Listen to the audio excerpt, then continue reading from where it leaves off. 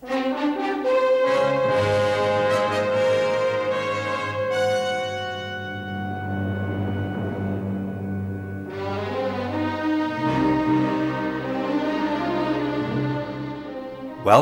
willkommen, bienvenue to Down the Line, an episode-by-episode review of the best TV drama series ever made, Secret Army. Hello, I'm Andy, and you people give me a pain! And I'm AJ, and I'm checking into the hotel wearing sunglasses, so no one will recognise me. Can't tell it's me, I could be anyone. I can't see that it's AJ. I have no idea who it is. Especially in this small village where everyone knows everyone else, except for the two outsiders. Is that really you? Is it? I'll take them off. Ah! Oh my god, it is AJ! Wow. So today we are talking about guilt. Not any residual guilt that we might feel about anything. No, it's not confession time from AJ and Andy. Not about your guilt as listeners. We don't want any listeners' letters or... Listeners' letters. Dear AJ and Andy, I'm having a problem. No, the episode guilt. Series 1, episode 8. We are officially at the end of this episode at the halfway point. Whoop whoop. Yes, that was a bit of an understated whoop whoop. It was, but it was only because at the same time I just realised we didn't have the plot summary in the show notes. Oh, right, but I didn't write that because I thought we had the new approach. Oh, as in my approach? Yes. Got you. Oh, well then it's me. I've let the slide down. Let me just pull up an episode summary very quickly. Lifeline are keen to discover who betrayed Romsey and Victor. Curtis decides to travel to France, but we don't know where in France. In real life, anyway. Yeah. Sorry, I'll start that again. I shouldn't be silly in the middle of a plot summary. No, that was good. I liked it. Curtis decides to travel to France to see if the traitor can be found. Albert elects to send Monique after Curtis as he still does not trust him. Posing as an evader, Curtis meets Hugh Neville and begins to piece recent events together. Oh, I like that. That's a good plot summary. Yeah, that's AJ complimenting my my episode reviews that I wrote. I don't know, probably 20 years ago on the old Secret Army website, which I don't maintain. So normally we look at the writer and director, but we don't need to today because we covered them both last time. Yes, NJ Crisp, Norman, and Paul Annett. The interesting thing is, I remember when I interviewed Paul in London many years ago, that he said, well, originally I wasn't down to direct this episode. Someone else entirely, even though NJ Crisp had written them both. He said, well, it makes sense. There's a symmetry to Crisp having written them both and I direct them both because I'll have already worked, particularly with the guest actors. I should have established some sort of connection with them and understanding about their characters. So, yeah, Glaister agreed that it would make more sense to switch them off another episode, don't know which it is, so that they would direct both Lost Sheep and Guilt. And I think that was the right choice. I agree. Yeah. So, well done, Paul, for standing up for that. So, let us set now for the listeners the locations-based task. We don't care who does it, but there is a prize for the listener who can establish where this place is. There's quite a lot of clues. We think that this is a town near Tours. Sorry, I just love this. It's like... It's a town in France. Now we want you to go and find it. No, there's more. You wait. There's so much more, AJ. I know, but it's just so funny as a starting point. It's a town in France. But in this town, there is a hostelry, I'm going to call it, called Auberge du Chamois. As in the leather. Chamois leather, isn't it? Chamois. Mm. There's a Café Sablon. Now, this doesn't narrow it down so much. There's a boucherie. Whenever I hear boucherie, I think of Adina in the France episode of Ab Fab when she said, I'll just go to the boucherie and the boulangerie. I've got money, I'll be fine. She can come back with a baguette or two if she steals it. And chemin de fer. Do you know what chemin de fer means? I do not. Enlighten me, please. That means railway, I think. So all of those elements should come together to provide you with more than enough information to identify this town for us, please. So anyone who can do that, there's an amazing prize awaiting you. I might be potentially throwing a spanner in the works, but those could just be signs put up by the production team, couldn't they? I can't believe you just said that. Of course they could. And of course the fact that, more importantly, This was 40 years ago. These august establishments probably don't exist. AJ here. Enough of this nonsense. You'll be happy to know that we solved the mystery of where this episode was filmed. Thankfully, we didn't need to do hours of detective work, nor travel around France. I was simply re-listening to Andy's interview with Angela from a couple of years ago and realised that she actually names the town. So we think this episode was filmed in a place called Saint-Vit, which is spelled S-A-I-N-T-V-I-T, Saint-Vit. So this episode went into the studio on the 13th of September 1977, following summer filming in wherever that place is. Then it was broadcast just over a month later on the 26th of October 77. I really enjoyed this episode. And when I did my first watch through, this was the one where I think I noted it down as being like, yes, I'm going to just make a note that was the episode that I really, really enjoyed. And I just felt really intrigued, especially by the character of Monique, and was like, oh, what's her backstory? Why is she described in this way, portrayed in this way? And I think this is the one that just kind of got my attention and got me kind of starting into this obsession, which I am now experiencing. Not necessarily with Monique. They're experiencing. With the show. What is it you're experiencing? An obsession with Secret Army. An obsession. They're experiencing an obsession. If you can't tell over the airwaves, that's what's happening. I am experiencing an obsession. I might want to do that whole segment again. I'm not with it today either. No, I like that. Okay. Yes, I think that's something that's fascinating about this episode, is we get Angela Richards' character of Monique Deschamps out in the field, doing this exciting spy-based stuff, which we'll get into. There's a broader character exploration to do with Monique that is, what has she been through before? Why is it that she is hard under a shapely exterior, the phrase I didn't use as my opening moment? Why is she willing to kill someone without compunction? More likely than Lisa, apparently, according to Albert. Yeah. Well, beneath that shapely exterior, Monique's as hard as they come. She knows what she's doing. Yes, but I think she allows friendship to influence her more than the rest of us do, if I may say so. She's a loyal girl. She wants to believe in John Curtis, that's true. She has a soft spot for him. But if she finds out she's wrong, she'll have even less compunction than you would, Yvette.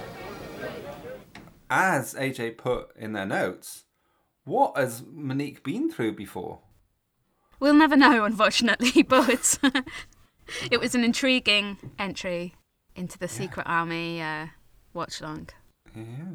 There's a lot of, I guess my starting point is, part of it is that there's finally a lot more focus on the Lifeline regulars, and we get some really good scenes between them, and I really, really enjoyed diving into them again, ready for this episode. Yeah, I did. It's just, again, I mean, we said already that Second Chance is where the series really begins, because we're really getting into the characters, and this develops them further, and we really feel that we're starting to get to know them. There's still more that can be done, particularly with like Alan and Natalie, but we're still getting quite a lot now that is feeding in. It's still not anywhere near to what we're going to get, but we really feel this is coming together now in terms of the regulars, I think. Shall we carry on talking about Monique in this episode? Because there's quite a lot to cover, I think. We've both got quite a lot of points, haven't we? Yeah, go for it. Let's do a Monique deep dive. Yeah. I'm all for a Monique deep dive. We have the scene in the beginning where her and Albert are discussing her going down to France. Yeah. Really, really like it. Really like the bit where she you can see, first of all, that she's really familiar with using a gun, which is also very interesting. And I really enjoyed how she pretends to shoot the ceiling at Andre. Still, I'm sure your wife will be pleased. You can sit and hold hands and talk about old times. That should calm her down a bit. Yeah, and I just know, I don't know, but I know that Angela put that in. Yeah. Because it's exactly her sort of humour. Yeah. It immediately reminded me of her being silly when we were rehearsing the Candide evening that we had in London, in Islington. And I just remember how she could be really silly in moments and just sort of like, it's exactly what Angela would do if she's handed a gun. She'd make it about silly. I'm just imagining now, like someone just walks up and like, here's a gun. Aha. Like, yeah. What kind of silliness was present during the Candide evening? Oh, just sort of like putting little jokes into the script that we prepared, and sort of like, you know, talking about smuggling in things through with vegetables, and just stuff that we'd kind of not really worked out until we were on the stage, and just little things she put in and little jokes, even just like little kicks of her leg to the side, whatever it was, they came out of her just her general playfulness. Yeah. And it was really lovely to see her at work and to realise, oh God, yeah, she's a professional. She knows what she's doing, and she sees it comes out of the process as much as the existing script. So I think, yeah, this is absolutely Angela having fun with the gun. One thing I really like in the Candide evening is I think she sings that, I can't remember the title of the song, but the one about being unlucky in gambling and unlucky I'm in unlucky. love. Yeah. And then at the end, she's like, I just wanted to throw that one in there. And she kind of pauses for a second and then goes, because I like it. Yeah, exactly. Exactly, yeah. And that's a good reason.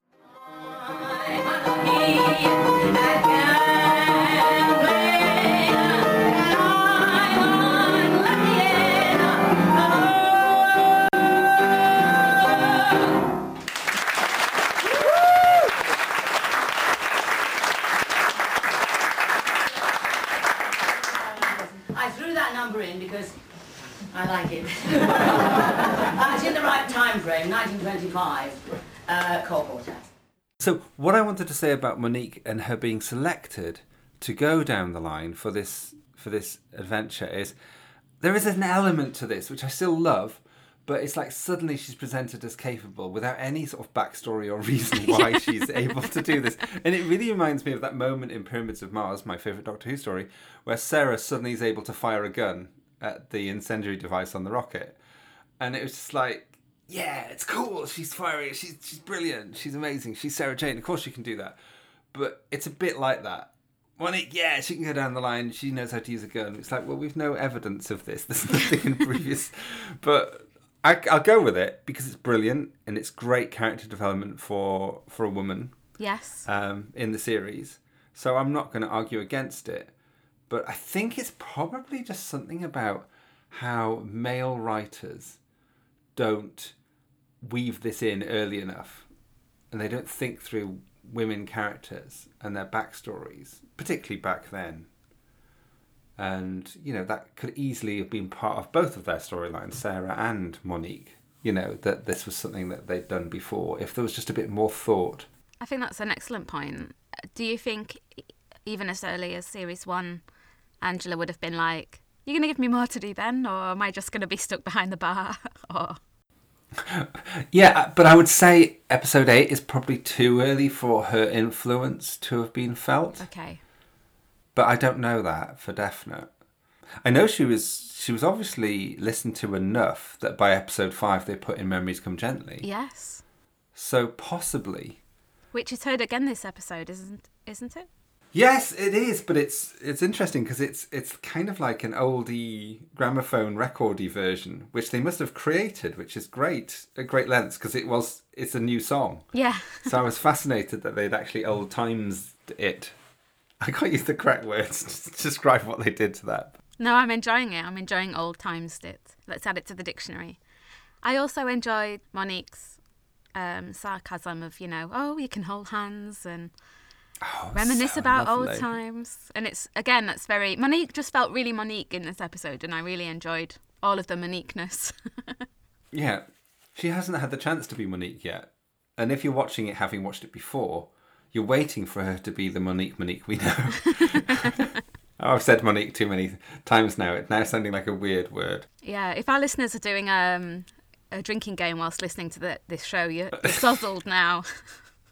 So many shots in just 2 minutes there. Exactly.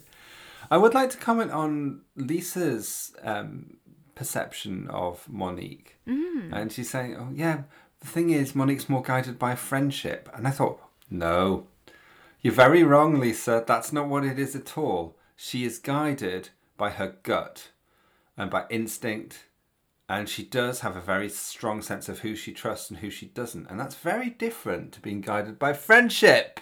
Saying that makes it sound like you might have doubts about someone, but you trust in your friendship above that kind of thing. Like, yeah, it's not the same at all. And I just loved how Albert fiercely defends her. How lovely is that? There is a connection there. There is an understanding that she is fierce and she is capable and that she can be trusted. And that he implies that he'd trust her with his life. Yeah. Which is really good. And that gives a real essential core to that Candide duo, which I find very pleasing. And I guess it's something else that connects them together, that they are both capable of things like that. We've talked before about how Albert can just go off, murder someone, and then come back and go, hey-ho. So maybe Monique's done the same. Yeah, so can you remember anything from the books? There's an incident where she follows someone, but then that person she's following catches on and she nearly gets hurt, doesn't she? But oh, I don't remember that. Yeah. Because just to say, for those who aren't aware, the original Secret Army book is not, it's not a dramatisation of any Series 1 episodes. It is a prequel, totally, to before we see the series. So for fans of the series, it's a must, I think, to get that. It's got a picture of Lisa on the front with her beret. And her woolly gloves. And her woolly gloves, but you got to love a bit of woolly glove action. Although I will just sound the sexism klaxon if you're reading it now. Oh, of course, yes. And you're not used to literature from the time period. Yes, it's not great. You might be in for a shock. But I think it is consistent in that sense of Monique's not very good at following people without them noticing, because I think that happens in the book and in this episode. So. Yeah, I think we should lean into this for a moment. What have you got to say about this? What's wrong about how she spies? It's just really strange, isn't it? And I can't put my finger on what it is about this episode. Is it just that they're trying to do a bit of spy story, but then because it's in a small village, it's just not going to work because everyone's immediately going to know that Curtis and Monique have popped up and that they're there for some reason? Or is it because Monique's not very good at following people without being noticed, and so Curtis immediately cottons on, and that's what we're supposed to learn about her character? I'm not sure. Discuss. Well, I'd like you to talk about her disguise, AJ. Because I've banged on about it for weeks. It's definitely your thing. AJ, this one's on you. I think it's also not. I'll go into the disguise as well, but I think it's also not helped by the. It's just a moment where Secret Army is unintentionally funny because you have everyone come off the train, and then you just have Monique like step out from behind some boxes. And it just doesn't quite work. But yes, so she's wearing sunglasses.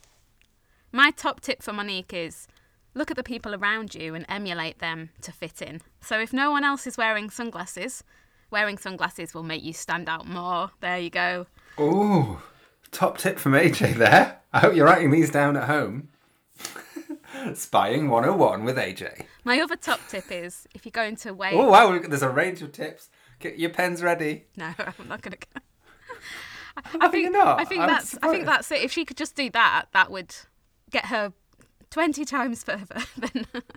I would also say, can I add a tip then? Yes. Don't travel down in the very same small train as the person you're following. Yes. Also a top tip. Because it's quite a small train, and I'm just like, oh my god. I think if Curtis even suspected he was being followed, he'd do a recce of the train. A recce of the train. I mean, then we wouldn't have this storyline because it would have all happened on the train. It's like, shit, Monique, you're here. I'm annoyed. You people give me a pain. Well, no, it would still happen. It would still happen because he's letting it happen, isn't he, to confront her? Oh, I suppose, yeah. He could just say, oh, I've actually seen her, but I'm not going to let on.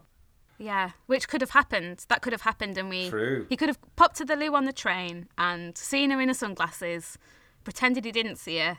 Yeah. And the story would carry on just the same. Actually, you're right, so it's okay. Yeah. It doesn't change the fact that Monique is a bit shit at spying. She really is, which is quite disappointing because they're like, oh, underneath that shapely exterior, she's as hard as they come. Well, it's all being well and good that you're happy to kill someone, but they're going to notice before you approach them with the gun, aren't they? So you've lost your advantage there. I'm not sure how comfortable I am with all this Monique hate. No, there's no hate. I know you're not. I know you're not hating on Monique. I'm joking. It's just my frustrations with the writing, Andy. Yes, exactly. But what is it that she wants in the suitcase so badly that she goes back in to risk? You know, she goes when she's ultimately found by Curtis. What is she in the suitcase for again at that point? Oh, I don't think we know. I think she's just having a look. Oh, okay. It's good that she's like looking through the window to see, you know, Curtis talking with the inspector. But then, couldn't she do that from another window? I don't know. She's not giving herself long, is she? She's got to dash back once he stands up and walks a few metres back to the hotel. And I think that moment is probably one of my favourite moments in this episode, is when she... Well, two moments. The first time when she grabs the key. And I'm going to use a word I don't often use. She grabs the key with elan. That's what she grabs the key with. She just snatches it on the way past. Love it. Love the way Angela did that. But also on when she puts it back just before Curtis comes back and it's still swinging on the hook. Yeah. It's really tense and exciting and cool. It is. And even though I knew what would happen, it made me feel tense again rewatching it. I was like, come on, get out in time. Yeah, exactly. I do think it is a really good plot twist. Yeah. That Curtis knows all along, because you kind of start to think like, oh, you know, oh, she might get caught. And then it's like, Yeah. The story isn't going where you expect it to, which is what I always praise Secret Army for. Yeah. So I think we'll come back to Monique's confrontation with Curtis maybe a bit later, but I'd like to skip back to earlier in the episode if I may. Please do. Please. Oh, can I add another point about, while we're talking about Monique? Yes. Monique, have we mentioned the name enough today? Monique. I really love it when she calls Albert and we just see Albert and Lisa in the Candide. I'll have to play it in because Bernard Hepton just gives the best chuckle ever. Yes, I see. Now, you look after yourself.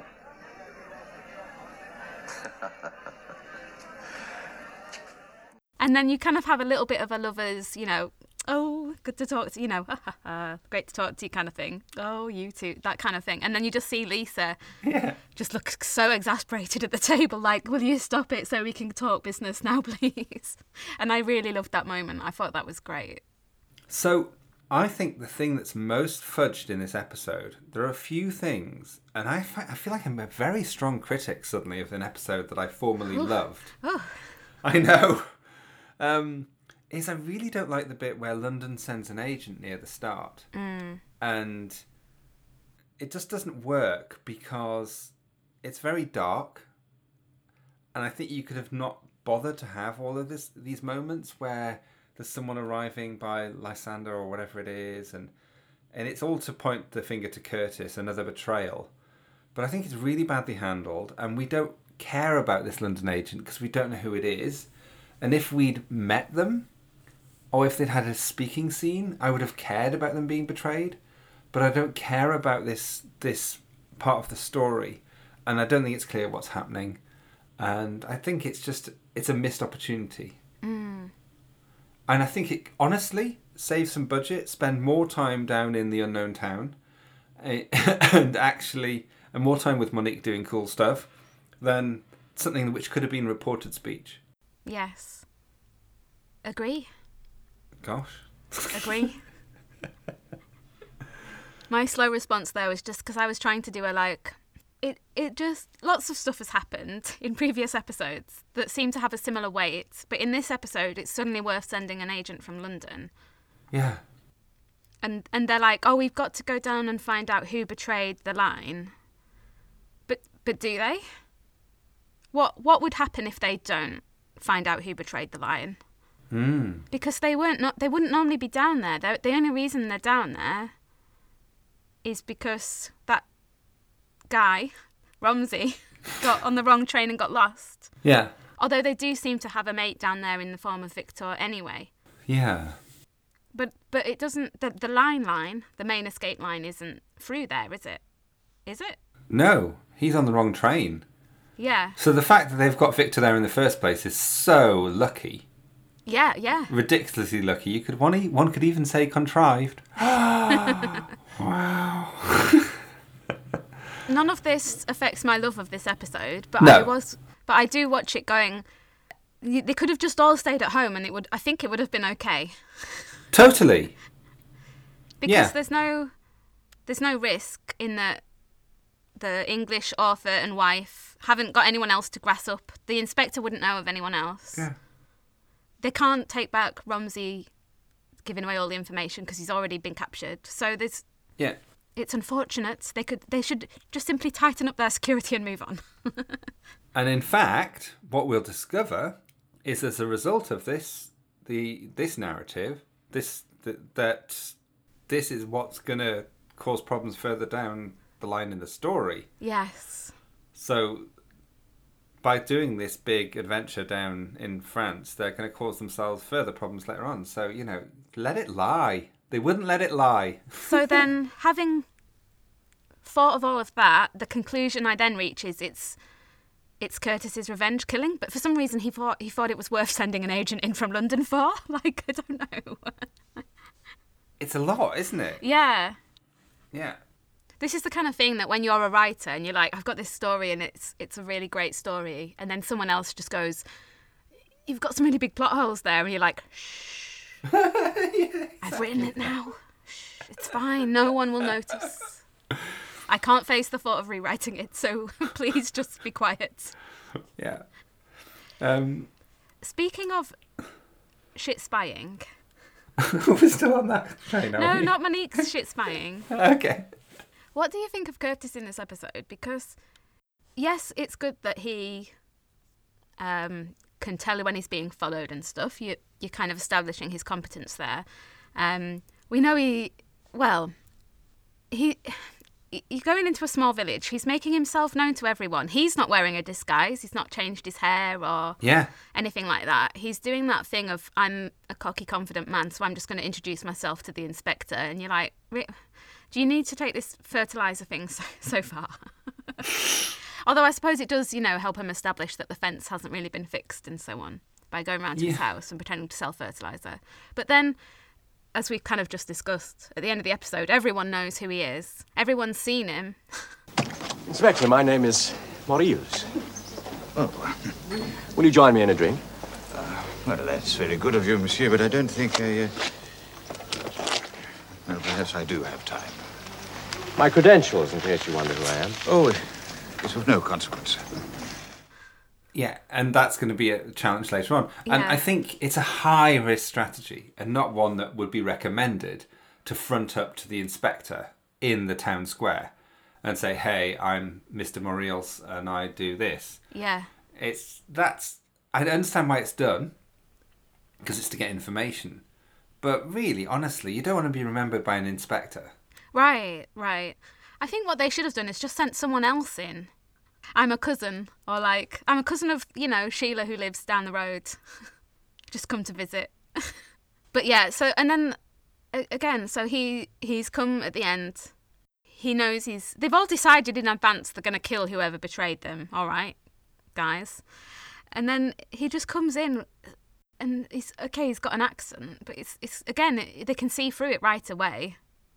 Hugh Neville knows that he's not who he says he is. So then what's the point of going in and making it really obvious that you're there for some dodgy reasons? I don't know. I don't understand Curtis. I agree with you. And he makes a big footprint while he's there. Yeah. And I would say at the core of any good spy work would be not being recognisable, someone who's in the shadows, someone who you don't notice. Surely that's the bottom line. Yeah, or a noticeable but in a misleading way. Yeah. And then also, don't leave a witness. Don't drive a witness and hours walk away from the house with you both in the car. I wanted to get into this because I'm really confused about this. Because I was even kind of disagreeing with parts of my own review from however many years ago, 11 years ago. Actually, I disagreed with a lot of my review from 11 years ago, I'll have you know. and this is something, mainly just because I didn't bring it up in my review, and that is, it's crazy that Monique and Curtis get to meet Dorothy. Yeah. And that she could identify them both, and that she's in this sort of pickup car situation, but she says, Monique says, oh, well, this means you didn't have to kill her. And I was like, well, no, it doesn't. You absolutely should be killing her at this point. Right. Because she's a really obvious witness. So, I don't know. It's just odd to me. I think it's too much of a loose end. And if you have no compunction about killing, as apparently they don't, well, she doesn't even more than him, then Dorothy should cark it. Really. As lovely as her hair is. So welcome to our podcast, Criticising a Secret Army. An episode-by-episode review where AJ and Andy just diss their favourite show now. No, we're just exploring it because there's so much of this we do love. And we will come to some more of those moments as we go through. I'm just joking. I know. I think the fact that we are discussing it in this much detail just shows how much we care. We're criticising it because we care. Or it just demonstrates how sad we are. You're listening to Down the Line, a Secret Army podcast. So, I did also want to say about Curtis going on these manoeuvres that I don't buy any of that stuff that he says. This is good character stuff, by the way. This is good stuff. I'm not critiquing. This is good stuff. But I don't buy any of this stuff where Curtis says, I shan't pretend I enjoy it. I think he is absolutely feeling his white male heteronormative fantasy. He loves it. He's off on manoeuvres and he's like, oh, I'm really suave and I'm in my business suit. But he's desperate to go out on this adventure because this is what he's not been allowed. That's why he's so angry all the time in Secret Army, because Lifeline don't let him do anything. So yeah, we don't buy that, but that is good character stuff that we don't buy it. Yeah. I had no recollection of the fact that the very lovely Juliet Hammond went to this town too. I had the exact same thought when I saw it on the episode notes. I was like, I thought the same because I was like, oh, she's here as well. So yes, but it's lovely that we see Natalie in the town square and that she approaches where the inspector and Neville are talking, but not like her. She doesn't go up and say, hey, I'm Natalie. Yeah, thankfully. And she doesn't wear sunglasses. No. But let's talk about the scene with Madame Victor. I believe you loved this scene. I did really love this scene. Again, it's just really nice to see Natalie in scenes being used. But it's just a really nice scene. I mean, I don't really have more to say about it than that, I'm afraid. I just really liked it and it was really nice. Yeah. What I particularly liked about it was when she whispered I think it was when she whispered sit down to her. She didn't just say, a lesser actor would have said, sit down. Yeah. But she was like, no, sit down. It was a real good choice that made me think, yeah, this is Juliet coming into her acting powers. I mean, I think Juliet herself says that she's still learning her craft very much during this first series because it was her first big acting role. But here I think she does a really good job of coming over as empathetic, caring, but also not just delivering the lines in a way that is obvious, but like to make that decision to whisper that line, I thought was really, really nice. One thing that I like as well about her performance in this scene is at the end she gives, what's her name? What's the widow's name? Madame Victor. Oh, we're just going with Madame Victor. Yeah. She gives Madame Victor's hand a squeeze, and it just conveys so much emotion in the hand squeeze before she leaves.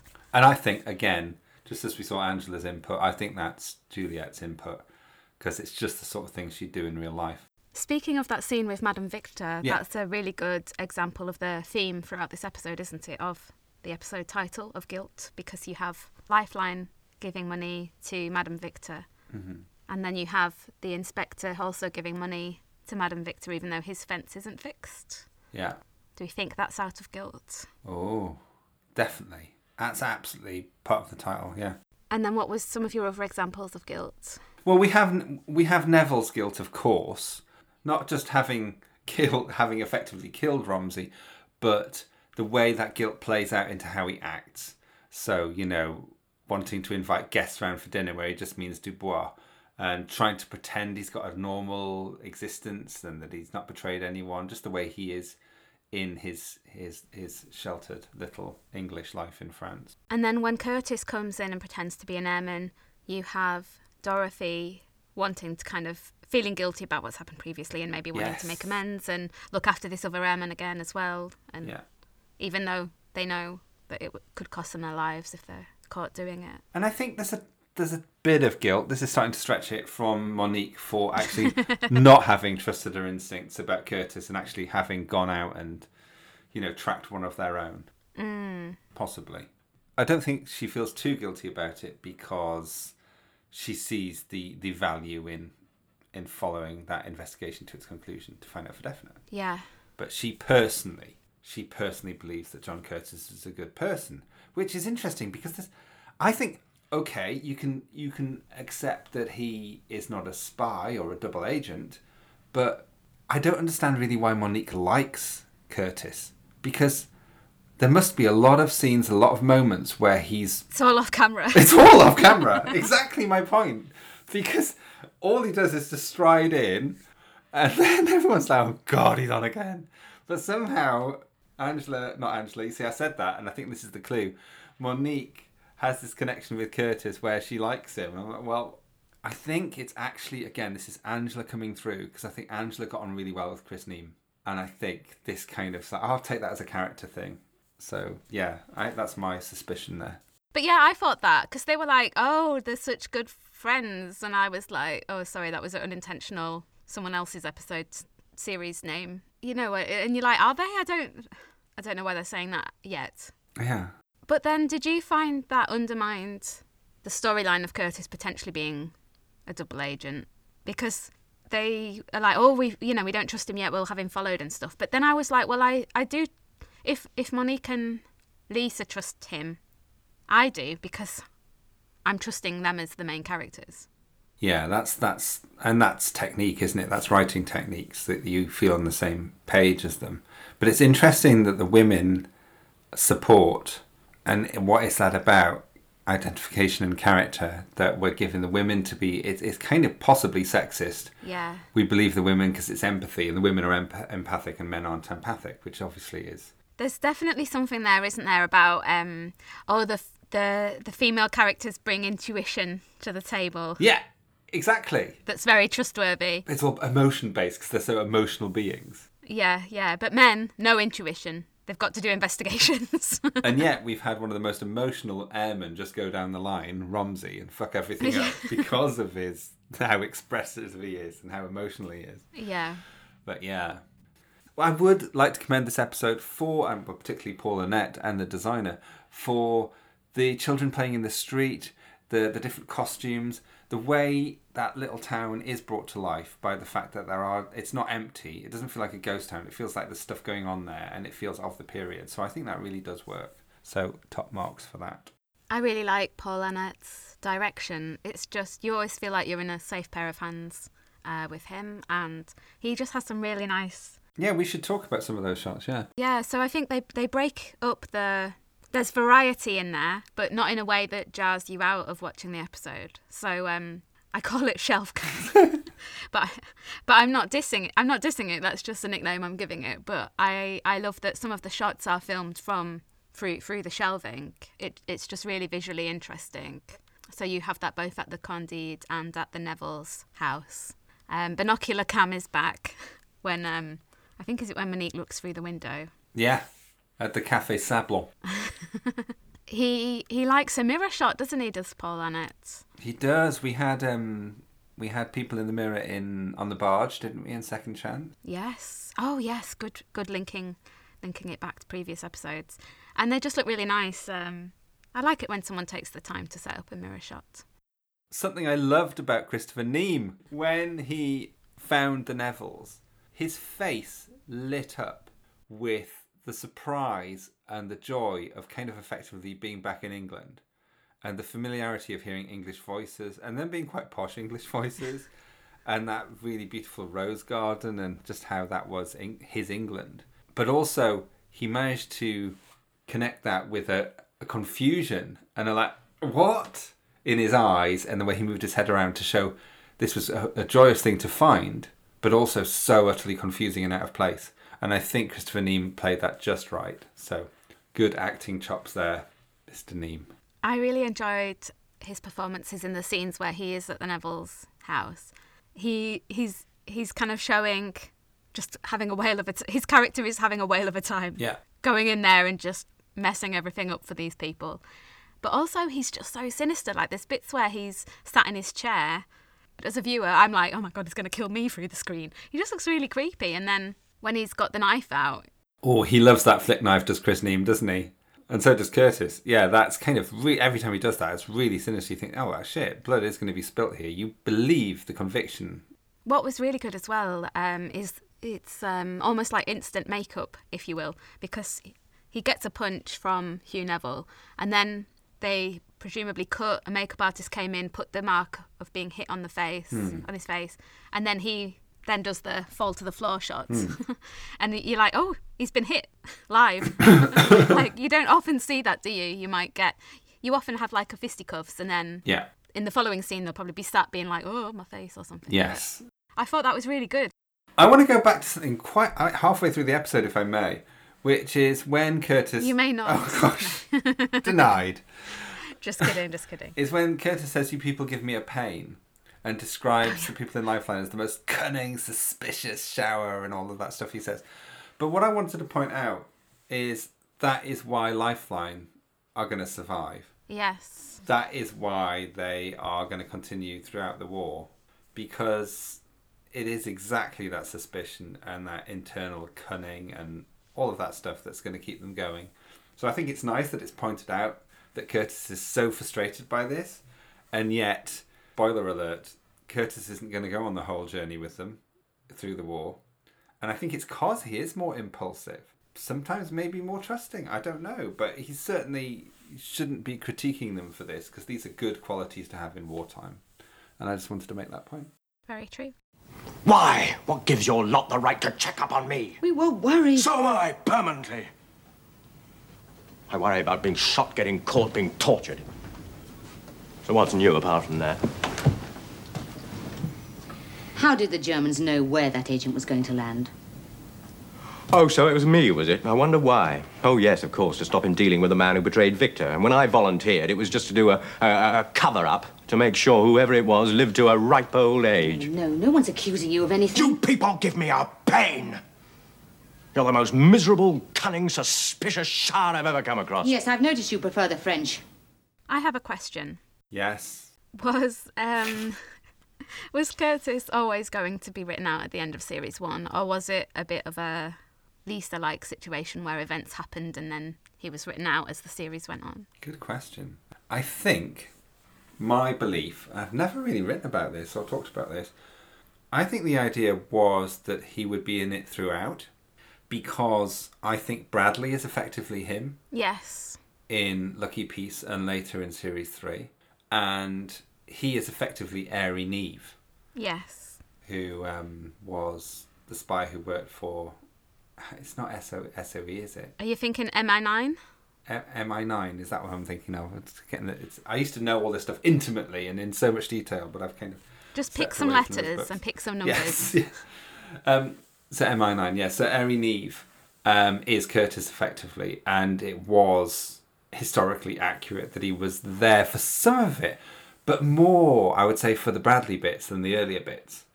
Certainly all the stuff about the bivouacking in the Ardennes and all that stuff when the line was at stretch, that's all real, accurate stuff. And what Bradley does then is pretty much what Neve does, apart from the not the V2 rocket bombing. But so yes, so what am I getting to? Yes, I think the idea was they'd have this sort of Airy Neve character who would be there kind of as a thorn sometimes in Lifeline's side and sometimes as a help.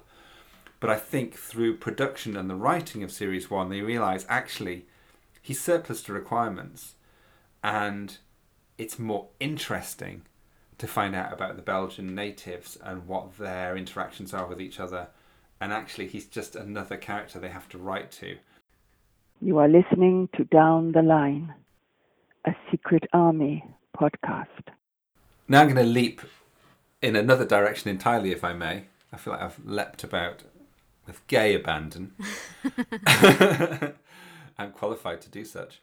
And that is, I love the fact that we found out more about Neville's motivations. Mm-hmm. And yes, all that stuff about being out of the war, it's not my war. And it's because he's decided to take himself out of it entirely because of his horrendous experiences on the Somme. Mm-hmm. He talks about the mud filth. He talks about the many corpses being hideous and the men holding in their own intestines. And it's really graphic. And you can tell it's really heartfelt and really painful for him to mention it. And that is what is motivating him to try and stay out of this war at any cost. And I think it's good that we get a bit of motivation there and a bit of understanding. Perhaps not sympathy, but certainly some empathy for why he does what he does. Yeah. Yeah. This is going to sound really silly, but you know when you maybe don't realise things or don't see the bigger picture of things. So if you picture AJ at school and you do very set themes, don't you, in your school lessons. So it might be like World War One. Now we're going to do this. Now we're going to do that. Now we're going to do World War Two. And you do look at how they connect. But also I think that there's a risk that separation makes you forget to connect it up again. Because what you've just said there reminds me that you have people who've lived through both world wars, if that makes sense. Yeah. But when you study them in isolation, you forget that. Yeah. And I had this kind of like moment of real stupidity where I was buying books I bought one about Belgium in general in the Second World War, which was an amazing book. I'll have to mention it at some point and read some good facts from it. And the same author wrote one about Belgium in the First World War. So I bought that one too. Yeah. My groaning bookshelves and my ever-increasing book collection. And I didn't realise that Belgium was occupied during the First World War too. Okay, yeah. Because in my mind, I was like, oh, well, it made so much sense. And I was like, of course, if you have the trenches and things, they're all there. I'd even been there on a school trip to see them. Yeah.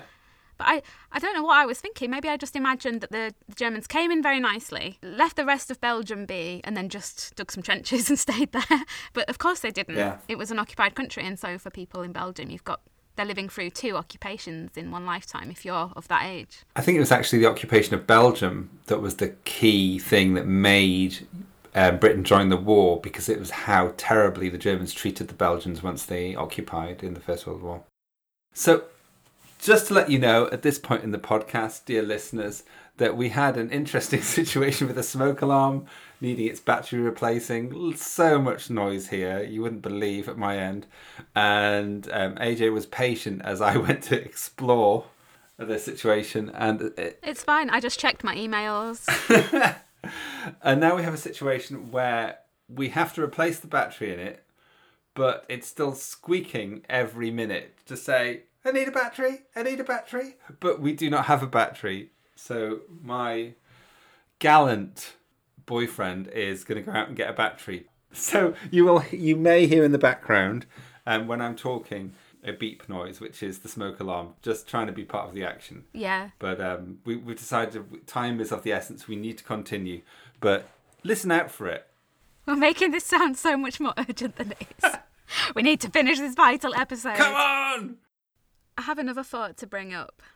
I haven't quite fully articulated this thought, but I just found it interesting of kind of like a who does or doesn't get help, in that Madame Victor gets some money and Dorothy Neville doesn't get any help, even though she's kind of really completely innocent in all of this. And that was just a thought I was kind of left with as the episode came to a close, of like who doesn't get help. I don't know. I suppose if they had seen how much she welcomed Romsey into the house and all of that, and maybe that's why we're thinking about it more, because she was actually a good supporter and actually kind of would have helped. Feasibly, she would have become one of the places down the line. Yeah. But although that would be high risk given they're English. But there is something there, isn't there, about how she gets complete destruction in her life and yet she's not guilty. Yeah. Yeah. Maybe I'm just picking up on the contrast between the 2 widows and their lives at this point. I really felt for her. It's just a good example, isn't it, of Secret Army making you feel for people whose lives have just been utterly destroyed by war. Because, although having said that, there is the element of like she's now free of him. Yeah, but I think there was some love there. Oh, I think so. But now she's got good equity in that house. I think she's okay. I think she goes back to England after the war, and I think she's fine. Lives off her husband's book royalties. I mean, you never know. Maybe she did something in France subsequent to this to make amends for what had happened. But then the resistance has killed her husband, so probably she didn't. I don't know. Dorothy Neville, the continuing story. I really wish that Big Finish would do what they do for Doctor Who, but with Secret Army, and explore all of the untold stories. So they would have endless stories of Curtis and Monique hanging out at the Conduit. But they could also have, you know, in the way that they get into, as time goes on, they need more and more stories. So they dig deeper and deeper, and eventually they would get to Dorothy Neville, the untold story, the untold warriors. Exactly. You know whose thoughts I would love to hear about this episode? Oh. Ryan's. Oh, yes. Right, are you ready? I'm so ready. This is what Ryan thought about guilt. I enjoyed a good power hat for being on a mission.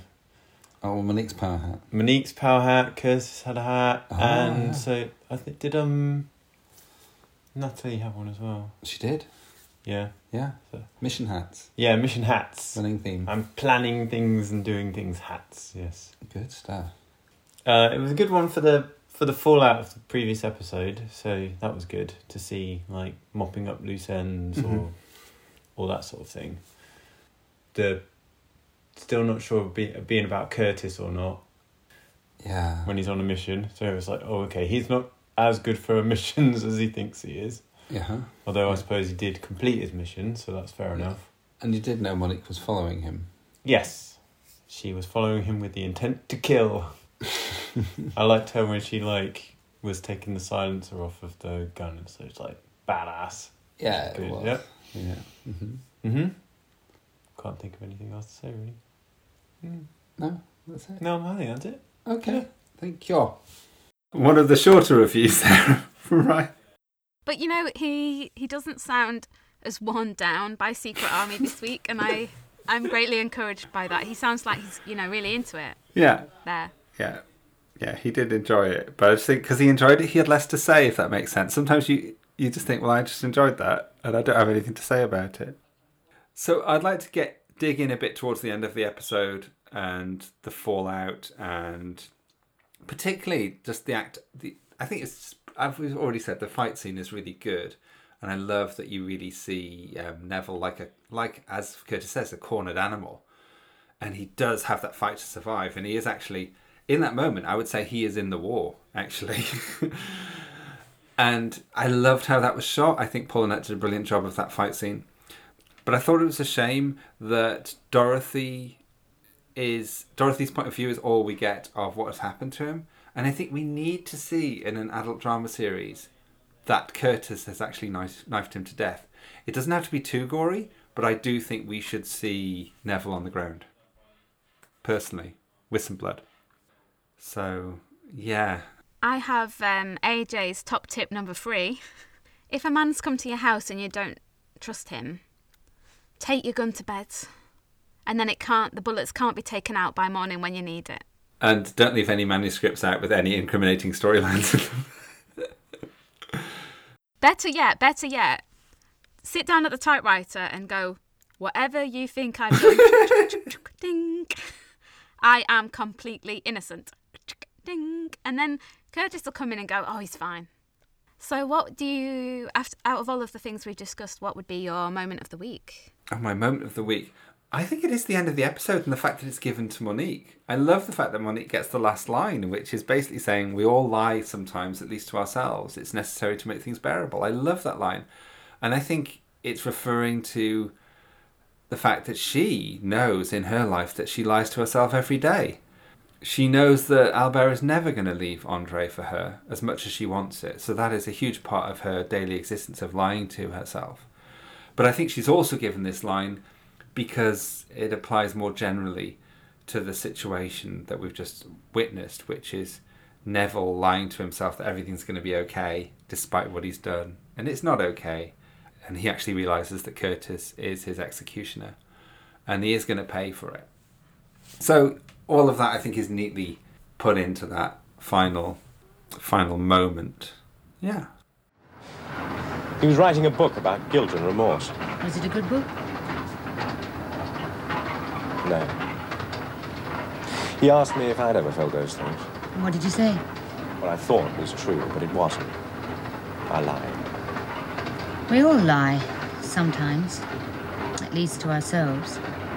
It's necessary to make things bearable. I think I will go to sleep now.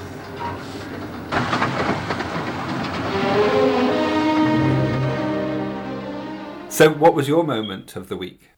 I think that and the scenes at the start of the episode with Monique handling the gun and just that intrigue around her character and what she may have had to do already before. And and for me, that feeling of then just being like, oh, I'm starting to really fall in love with this show. Yeah. And I love it, and I love this character, and it's great. And I'd echo that. I remember once I saw this one, I remember, oh, this is why I love this show. I mean, I liked Second Chance that was the first episode I saw on the rewatch. But this was kind of like, oh yeah, this show is really, this is as good as I remembered, and it's going to get really exciting now. The women get some action. But it's taken some time for the women to get some action, hasn't it? It's taken some time for the writers to give the female characters more to do. And I think this is a huge departure for Jerry Glaister, that he is giving the women actual kind of what he would see as male roles in war. Yeah. And he has to, because he has to play to the material. He has to play to the historical fact that Dee Dee did this stuff. But I think he's actually so reluctant to do it. And I think John Brayson is equally reluctant to do it.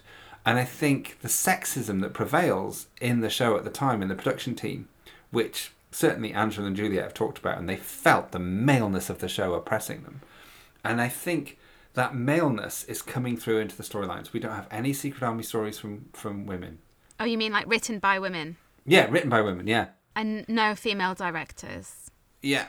And they were around. I mean, absolutely. Like Paddy Russell at the height of her powers, for instance, would have been amazing on Secret Army. What things did Paddy Russell direct? She directed Horror of Fang Rock. Oh. Pyramids of Mars. No way! I didn't realise Doctor Who had female directors. No, I know. Is it Fiona Cummings? I know Fiona. Yeah, Fiona has done Cummings. Some, yeah. But I didn't realise there was female directors earlier on in the run. That's amazing that the women have directed those kinds of episodes, because they're really good episodes. Exactly. Yeah. And in fact, Paddy Russell was directing Horror of Fang Rock at the time that Lisa Codename Yvette was in the studios in London, because that was the production that was shifted to Birmingham. So there were these people in the business at the time, although famously Paddy Russell, Patricia, called herself Paddy so that people wouldn't make assumptions about her before they actually went into working with her, because she had to in order to get the respect initially. Yeah. Yeah. Which brings us to Lisa.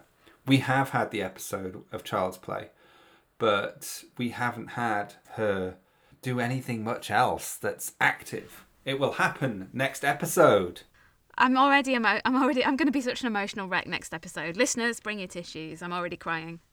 But I have to say I'm thrilled that they invested in Angela Richards Monique here, and they didn't just send Lisa to go down the line. It would have been a more obvious person, because they could have had all that stuff that they brought up with radishes with butter, that the attraction stuff could have come up again. One thing we haven't mentioned at all, I know it's going back into the episode a bit though, is that after the confrontation with Curtis, we don't know for ages whether she's been bumped off. And it is quite kind of shocking violence. Again, a woman is being held at knife point on Secret Army. Yeah. Way more than the men do. Yeah. I was a little bit disappointed at how easily she was overpowered, because it's that kind of thing of like, yeah, I'm going to go down the line, I'm so hard. And then she holds a gun at Curtis and then it's like, oh no, I've dropped it. And you're like, come on, hold on to your guns, ladies. Yeah. And I do think it's a shame that Monique's then out of the action for so long. It would have been better. I think it would have been nicer if they'd kind of planned what they were going to do on camera, because they have a plan. I think the plan is a bit shit, that effectively Monique's the getaway driver and that's all she has to do then. But she is there, and that's good.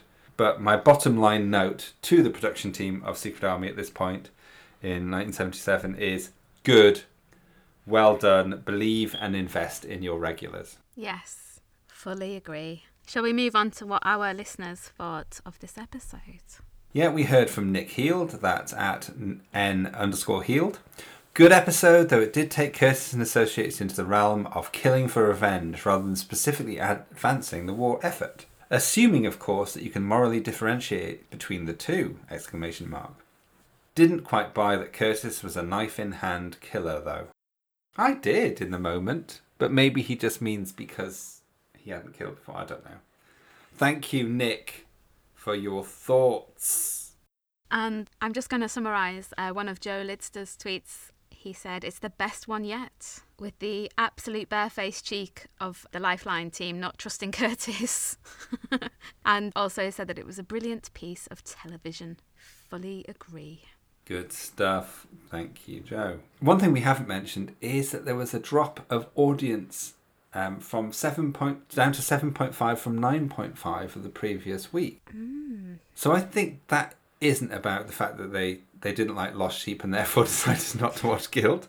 I think it's probably more to do with what was on the other side. I don't know, but I'd be surprised if it was anything to do with the series and just something to do with the time of year and seasonality and all that stuff. But what is interesting is that this is a kind of a downward turn of the series' fortunes with the audience for the rest of the series, because it now starts to go down towards the 6s and 7s more regularly. Well, that's not all right. What was everyone doing? I don't know. Maybe it's because, I don't know. I'm cross with them, Andy. That's a long time to keep that rage, since 1977. Well, it's not like I've lived through that time and held a grudge against them all those years, is it? Yeah. This is relatively new for me, so I've got time to forgive them yet, while still being sensible about it. Because I think it goes all the way down to a paltry 6 million for Good Friday. What was everyone doing? What was on the other side? Exactly. We don't know. We'll look it up for next time. We won't leave you hanging, listeners. Weirdly, suddenly it goes up to a massive 8.7 million for the very last episode, which I don't know whether they did good trailers or whatever it was, but Be the First Kid in Your Block to Rule the World, episode 16, got 8.7 million. So that was the, really good note to end on, and probably helped with the argument that they should have another series. But that's it. That's all I have to say on the very wonderful Guilt. I feel like I've been a bit rough with it. I hope it comes through, one, how much we love it, but also it's the joy of looking at things more closely, isn't it? Yeah, and if you do look at things really closely, you are going to find holes, you're going to find issues, and sometimes contrivances, but overall, it's something you enjoy, and if you don't look at it too deeply, it's definitely, it's wonderful TV, as people have said. But, there are some issues therein. But I'm loving it. I'm loving looking at all the characters this deeply and all the storylines this closely and what impacts it has on previous episodes or future episodes. I'm loving it, Andy. I'm having the time of my life. Good stuff. I believe that when this episode draws to a close, you will hear some more sound bites from other fans of Secret Army. This is true, although I've said it in the plural, but I've already made the editorial decision to just have one person per episode. Okay. But yes, when this episode draws to a close, you're going to hear from someone, share their memories of watching the show, of what they love about it. And if you would like to get involved with that, you can get in touch at Secret Army Pod on Twitter or secretarmypod@gmail.com. But that's not the only reason for you to get in touch. Why else should they get in touch, Andy? Because we want to continue to hear what people think of individual episodes and get people to share their views. But we would also really dearly love some reviews on our podcasts on all the usual platforms, because that really helps with our algorithm that we get reviews. We would like those beautiful 5-star reviews, please. Yeah, if not, Curtis is going to come round with his flick knife. With his flick knife? Wow, these threats are getting quite bad. Don't forget to subscribe wherever you get your podcasts. We will see you next time we go down the line when we take a look at episode 9, Too Near Home. Thank you for your attention. I have been Andy. And I have been AJ. We have also been joined today by Andy Smoke Alarm, who wanted to comment on this episode of Secret Army as well. What a day. Bye. Bye. Did you hear it squeak then just at the last minute during my bye?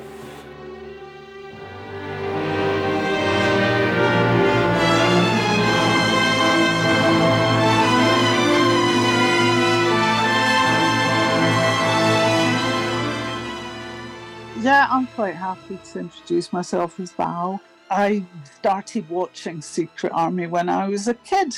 Didn't really have much say over it, as kids do nowadays, but being a kid then, my parents just watched all these programs, and as I said, no argument over what to watch, because there was never a remote to fight over. So I just remember it as a kid. I remember the third series quite vividly, because I thought things started to really heat up a bit in the third series, and I do remember that. I have to say my favourite character was Reinhardt. I thought he was absolutely brilliant. His character was superb. As a disgruntled teenager at the time when I first saw it, I remember the first episode where he comes on and Kessler's having a real go at him for not wearing his uniform, and he's like, I prefer to wear my flying jacket. I thought, oh yeah, I like this person. Leather jacket, yeah. I thought, oh, he's got attitude, excellent, I like that. And there was so much packed into that third series. I mean, it was just absolutely unbelievable when you think about it. You could have maybe made a couple of series out of that third series, because there was so much there. I mean, there was things like attacks on V2 rocket factories, plague, the Black Death, stuff like that, absolutely amazing stuff. And of course, the last one, the last episode that was aired, the execution, that was, for me, that kind of stood out in my mind, because I actually thought, up until the very point that Reinhardt got shot, I thought he was going to escape. This idea of the goodie always triumphs and all that sort of thing. And, he got shot. I was devastated. I couldn't believe it.